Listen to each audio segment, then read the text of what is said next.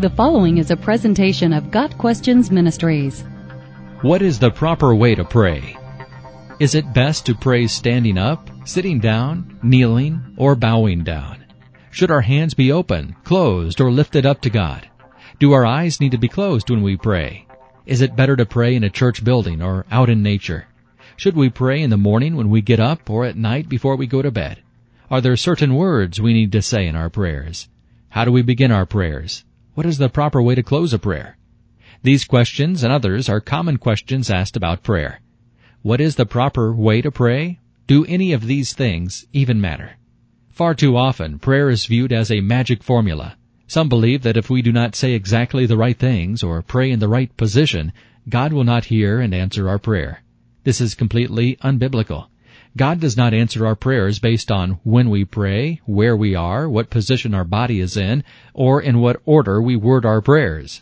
We are told in 1 John 5, verses 14 and 15, to have confidence when we come to God in prayer, knowing He hears us and will grant whatever we ask, as long as it is in His will.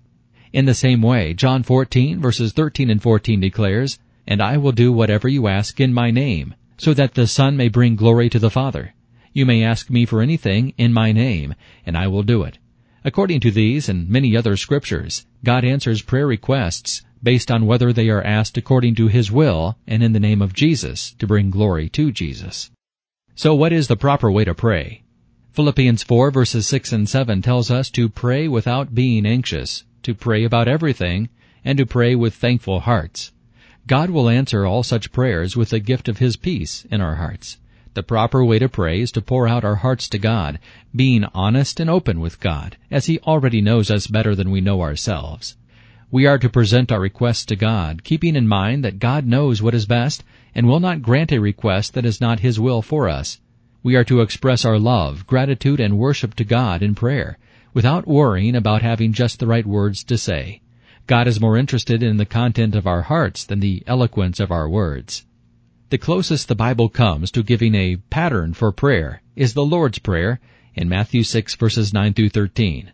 Please understand that the Lord's Prayer is not a prayer we are to memorize and recite to God. It is an example of the things that should go into a prayer: worship, trust in God, requests, confession, and submission.